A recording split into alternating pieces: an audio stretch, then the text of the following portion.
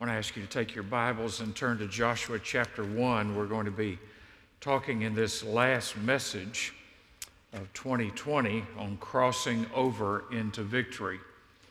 And this is my last message before I take medical sabbatical for 3 months. So you'll get to hear Stephen Kendrick next week, Kevin Ezell, President, North American Mission Board, on the 10th, Tim Williams, who's an evangelist, who's a member of our church, great evangelist, great man of God, who's going to be preaching on 17th. And then for about 4 or 5 weeks in a row, you'll hear Tom Elliff. He'll be with us. He's helping us with the vision planning team with all that's going on there. And he will be with us for multiple weeks in a row. Then Charles Lowry, then Tom again, and then last one before I get back is Scott Dawson on Palm Sunday. And so I'll be back on Easter Sunday, and we'll just see what God does through these men. And I pray that you listen attentively. I've asked these men to come with a word from the Lord, what he needs to say through them to us, and that you would be faithful in your attendance and your giving and in all that you do as we prepare for what 2021 has for us. Joshua chapter 1, verse 1.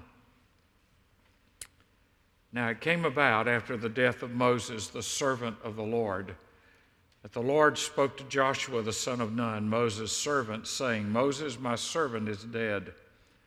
Now therefore arise, cross this Jordan, you and all this people, to the land which has been given to them, to the sons of Israel.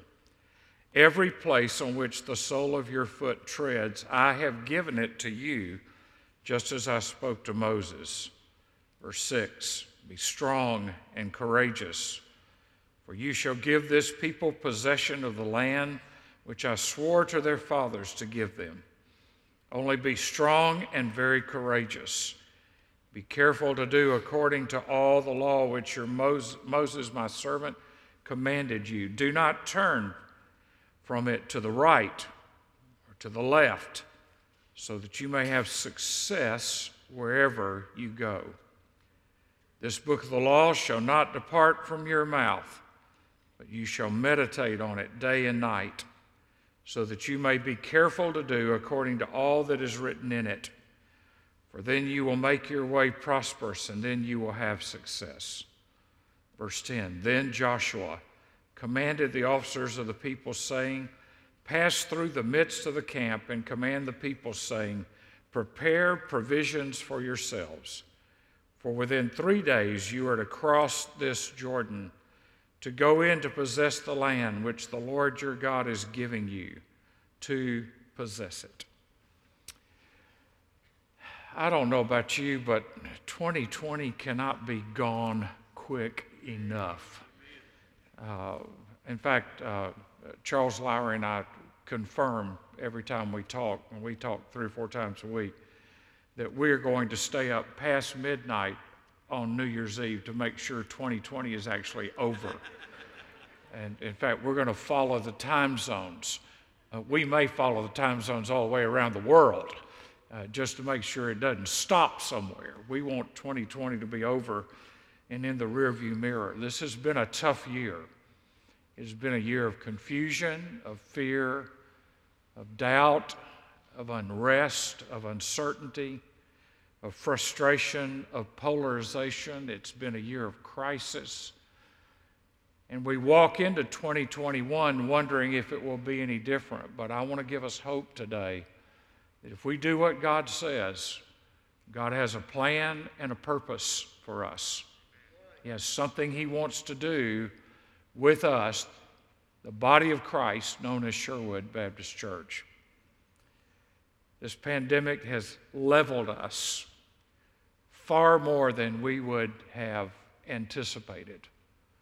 Things that we took for granted, going out to eat, having all our family together at Christmas, things that were normal, standing out and talking to people in our yards. Those things have been taken away from us. So it's been a different kind of a year. And while it seems unprecedented, and I've heard that word way too much, I would say it's not unprecedented. I would say, ask the Egyptians if they ever went through any plagues because they didn't obey God. Ask the Egyptians if God, when God said, let my people go, and they said, we're not going to do it, ask them how many plagues they went through. So we are not in unprecedented times. It may be unprecedented for us, but it's not as if none of this has ever happened. So I want to give you several things today. The first is there is much at stake. There is much at stake. And I want to remind you that a pandemic, an election, whether your guy won or not, is not the last word. God has the last word. If you forget that, you're going to have a panic-demic going into 2021. If you don't remember that God's in control and you think that what you can see and touch and feel is going to make you feel better, you're going to lose perspective. There's a lot at stake in your perspective and how you view what is ahead. Chapter 3 and verse 5, then Joshua said to the people, consecrate yourselves, for tomorrow the Lord will do wonders among you. Two things that I want you to remember. Well, I want you to remember more than that, but here's two. First of all, the best is not behind us. The best is not behind us. Ron Dunn taught me years ago that although evil increases in the last days, so does good. The best song has yet to be written, the best sermon has yet to be preached, and the best outpouring of God's Spirit on this world before Jesus comes back has yet to happen. The best is not behind us. We can talk about the good old days all we want to, and the reality is some of the good old days weren't as good as we remember them to be. But the best is not behind us. Secondly, our future is as bright as the promises of God. Our future is as bright as the promises of God. This world does not have the last word. A pandemic doesn't have the last word. Nothing of this earth has the last word except what God says has the last word. And so we have to sync our wills to the will of God so that we can take the next step of faith that God wants us to take. All of us have a Jordan that we need to cross. All of us have a day that we need to win. All of us have a battle that we are in, and we need to be overcomers. And this is all conditional. It's conditional on be strong and courageous. It's conditional on meditate on this Word of God if you want to be successful. It's conditional on consecrate yourselves. You see, we cannot experience God's best if we are not strong and courageous in Him. If we are not focused on Him, our knees will buckle, our hearts will grow faint, we will lose our grip on ultimate reality if we do not stay strong and courageous. But because they did, the key verse in Joshua is chapter 11 and verse 23. Chapter 11 and verse 23. It's coming on the screen. So Joshua took the whole land according to all that the Lord had said to Moses, and Joshua gave it as an inheritance to Israel according to their divisions by their tribes. Then the land rested from war. God fulfilled His promises. There's not one promise in God's Word that will not ultimately be fulfilled if it has not already been fulfilled. You see, the people of God like some churches, find themselves in the wilderness of wandering and in bondage because we refuse to believe, because of unbelief.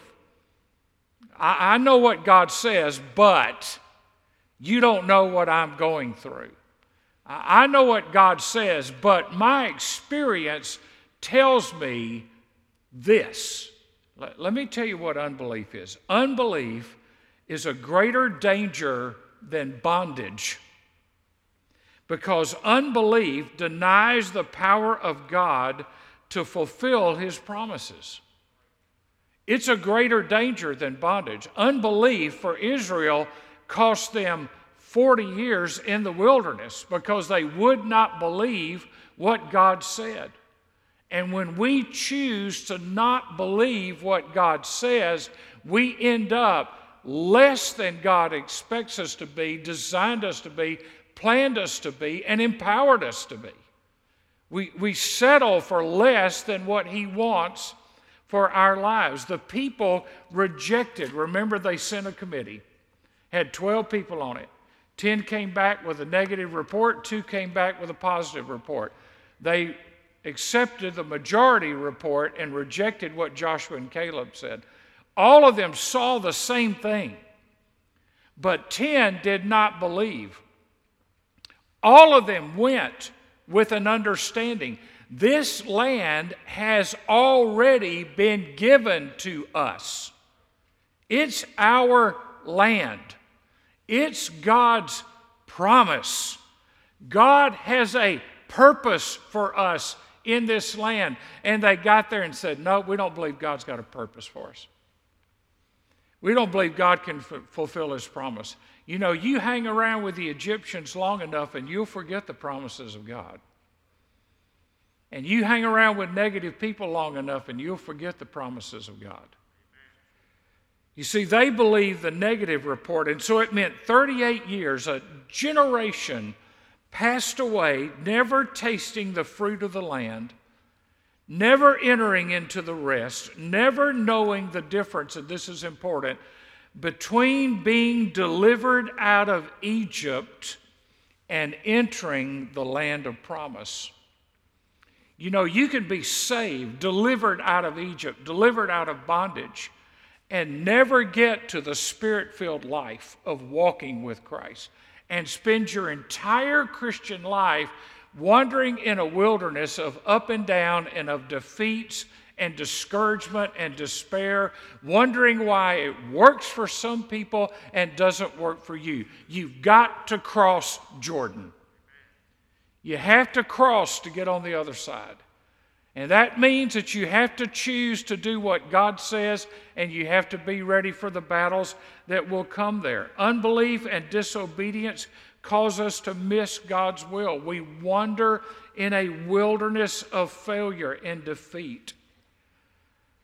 And I'll tell you, it would be easy for us after a year like we've had to go into 2021 and go, well, just not going to get any better.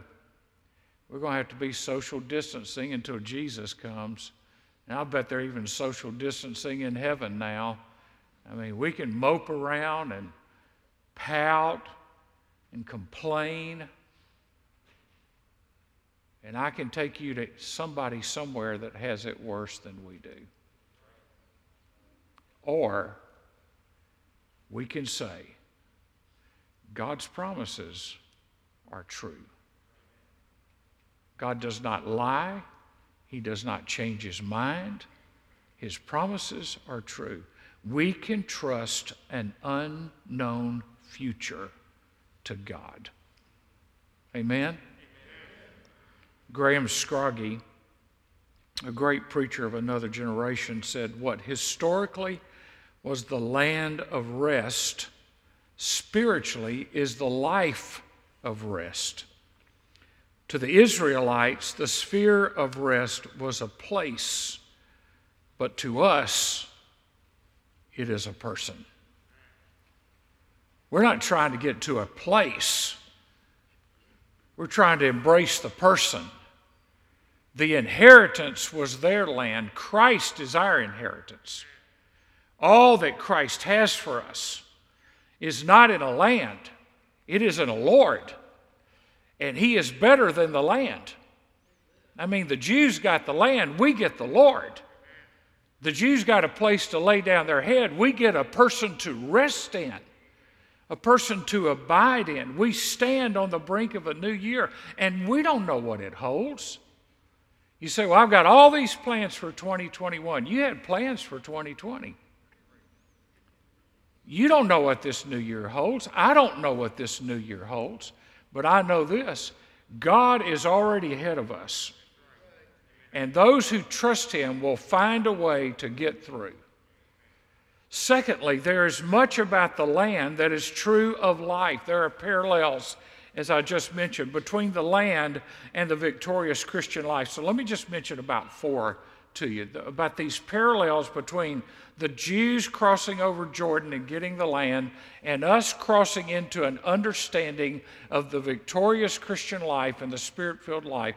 First of all, it is a place of rest. Chapter 1, verses 2 through 9. It is a place of rest. But remember what Jesus said? Jesus said, "Come unto me, all who are weary and heavy laden, and I will give you rest."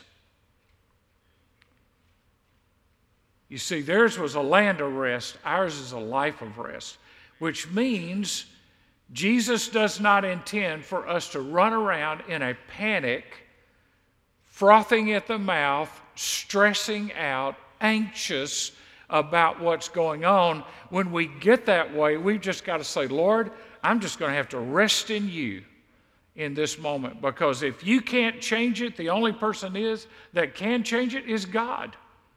So rest in Him. Secondly, it is a good land. Deuteronomy chapter 8 and verse 7. And Jesus promised us an abundant life, a good life, an abundant life. It's a good land. Life in Christ is a good life. There's no life like the life in Christ. I mean, I don't know how people go through things that we're going through right now without Christ, or without even looking for Christ, or examining, is there hope? Is there anybody that has an answer?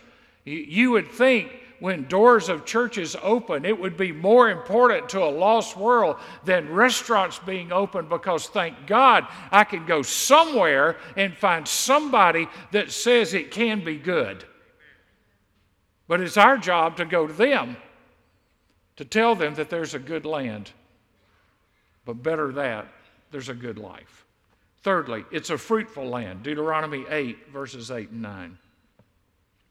Deuteronomy 8, verses 8 and 9. John 15:5, Jesus talks about the life that bears fruit by abiding in Him. They found fruit. We are to bear fruit. Fourthly, it is a land to be possessed. Joshua chapter 1 and verse 3. It is a land to be possessed. Now, the Great Commission was given to us by Jesus when He said, you go and you wait until the Spirit comes, and the Spirit is going to come, and I'm going to give you all power to take the gospel into the world. Just a few moments ago, Ken talked about where all the Operation Christmas Child has gone.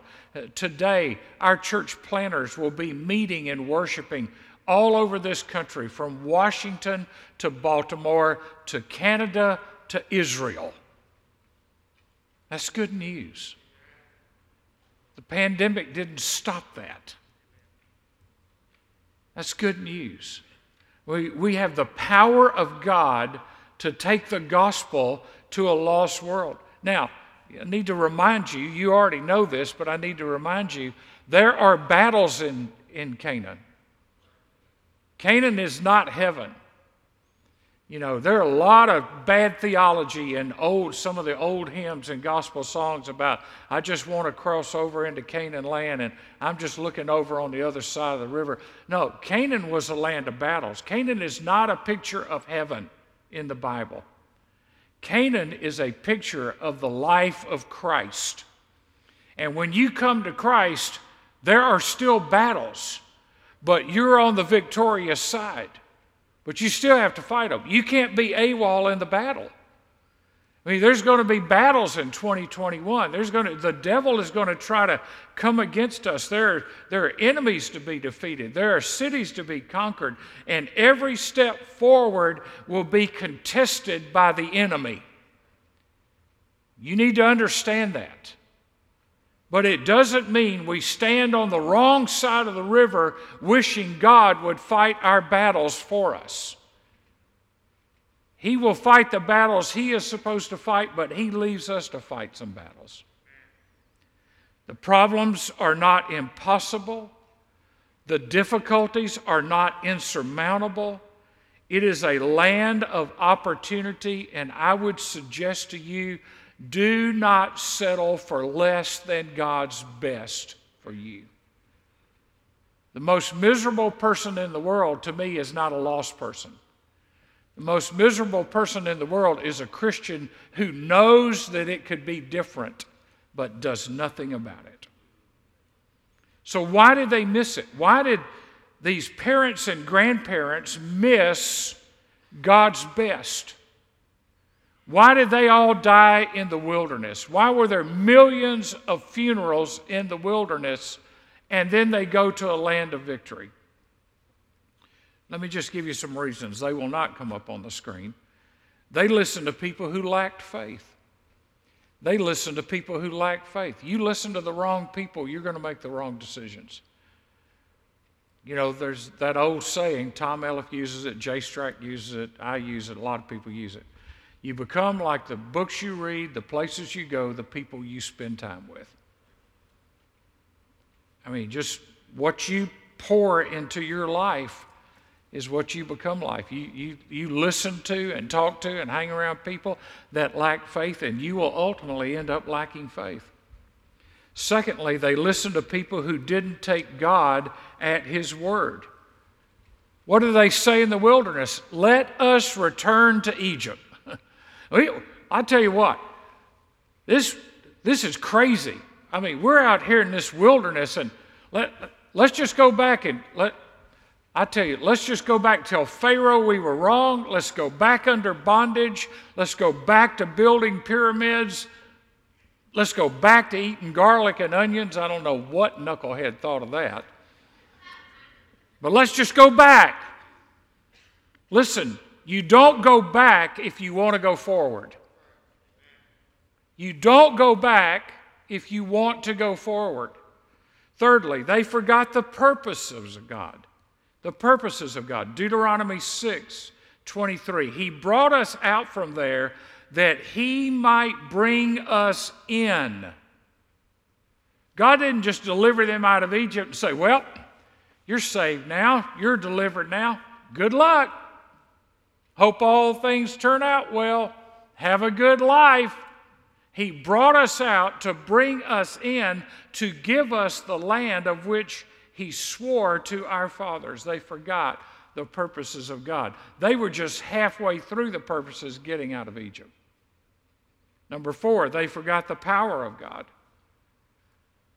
I mean, they sit there and they say, there are giants over there. You know, of course, they forgot about the fruit of the land.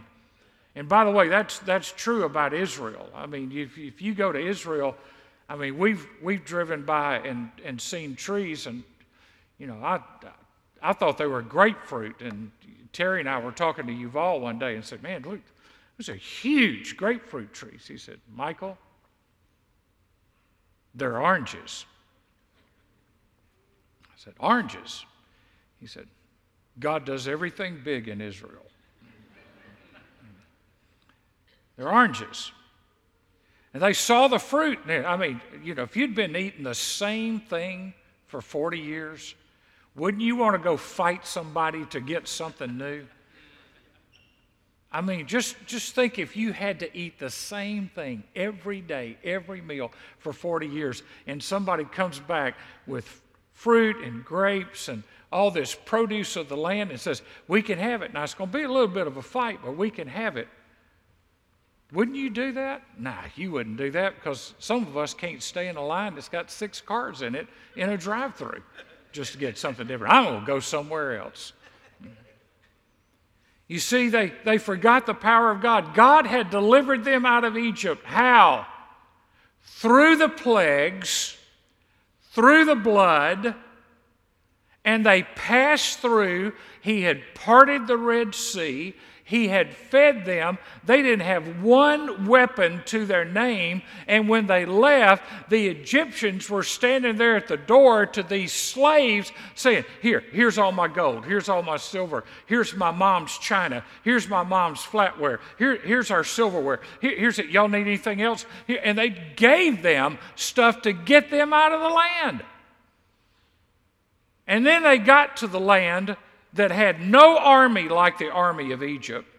It had cities that had power, but it had cities that had to be conquered, and they got there and forgot everything God had done for them in the past. Folks, don't forget what God's done for you in the past. Don't forget what He saved you from. Don't forget what He's delivered you from. Don't forget what He has for you in the days to come. They believed a lie. They believed that these giants would mean they would surely be defeated. What the giants meant was they would surely have a God who would give them victory like they had never seen before. They would be fighting against giants, but they were going to win and be victorious because God had already had a promise. Hey, we got to go to battle. Wonder if we're going to win. To the land that I have given you. God did not say to them one time, good luck. Hope it works out. I don't know if you guys are going to make it or not, but do your best. To the land that I have given you. But they had to take possession of it. So what does the future hold for us? I pray it doesn't hold panic and worry and stress, and that we pass on to the next generation fear and anxiety and uncertainty, but that we have enough stability in our faith that we help our children and our grandchildren and the next generation to walk with their chins up, not their lips out, looking down at the ground. If we don't, we failed. They're going to read us. They're going to watch us. And I can't tell you what the future holds, but I can tell you this. Hold all things that you think are the best for you loosely. Because when God takes them out of your hand, it's going to hurt. Hold on to the promises of God tightly, because those will never let you down. Israel's progression into the promised land is a paradigm of how we possess our riches in Christ. It's also an Old Testament picture of spiritual warfare and how we live by faith and by obedience. And can I tell you something? Some of you have let your heritage, your raising, your lack of a blessing from your parents, growing up in a divorced home, growing up in abuse, some of you have let the devil convince you that you cannot really be used by God. And I want to tell you, the Bible is basically full of a book of nobodies that became somebody because someone loved them, and that someone was Jesus Christ. God will use people you don't think He will use. God will use people you do not think He will use. Victory is not determined by consensus of opinion. It is determined by surrender to the will of God. Your victory, my victory, is not determined by a consensus of opinion. It is determined by surrender to the will of God. It is our all on the altar, our hands open on the altar, our yes to God. Now, Lord, I'm saying yes. What's the question? It is our all before God. God has a plan.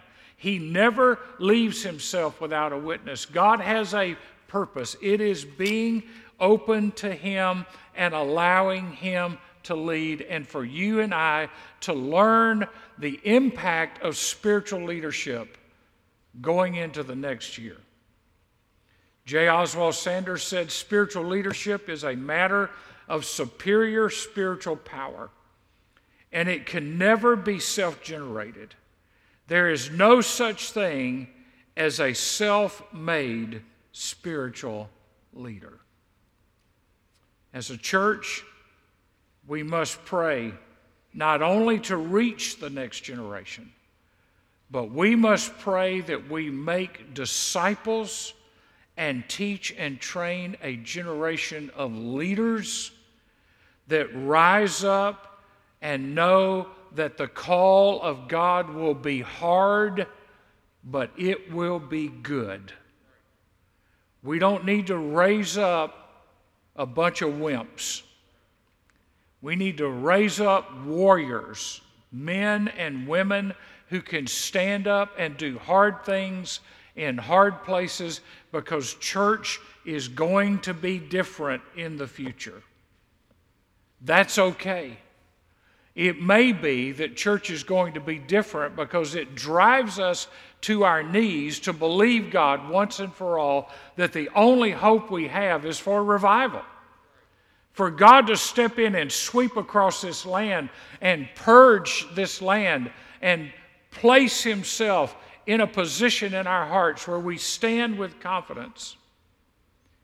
We must, in this hour, have an infectious virus of boldness, courage, faith, and obedience that we give our children, for which there is no cure. I want you to make sure you see this statement. We need to give them an infectious virus for which there is no cure. They simply know they must obey. We need to give them enough of Jesus they never get over it. William Sangster was a Methodist preacher in England during World War II, and he wrote these words during World War II when the Methodist Church was waning and on the downtrend, and secularism was slipping into the church, and a lost clergy was becoming more and more prominent, and churches were dying and closing their doors. This is what Sangster wrote. This is the will of God for me. I did not choose it. I sought to escape it, but it has come. Something else has come too. A sense of certainty that God does not want me only for a preacher. He wants me also for a leader in Methodism. I feel a commissioning to work under God for the revival of this branch of His church, careless of my own reputation, indifferent of the comments of older and jealous men. I'm 36. If I'm to serve God in this way, I must no longer shrink from the task, but do it. I've examined my heart for ambition. I'm certain it is not there. I hate the criticism I shall evoke and the painful chatter of people. Obscurity, quiet browsing among books, and the service of simple people is my taste. But by the will of God, this is my task. God, help me. Ladies and gentlemen, it is time to cross over. It's time to take the land. It's time more than ever for this city, this region, to know that there is a God in heaven, and there is a Jesus who loves them, and that there is a hope in the gospel. And we need to be strong and courageous and do what God has called us to do, because if it's ever needed it. This city, this region, this nation needs Jesus and Jesus people now. Let's pray together.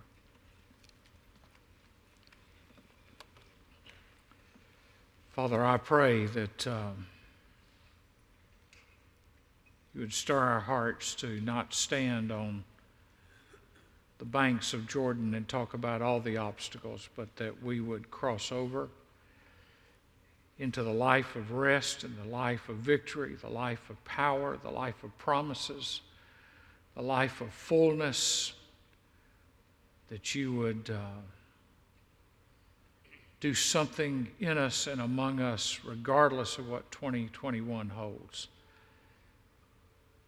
that will make this coming year the greatest year we've ever known as a church family, as a body of believers, that we will put our hands to the plow, we will put our all on the altar, and that we will say yes to the promptings of the Holy Spirit to do that which must be done so that the gospel can be furthered around this world.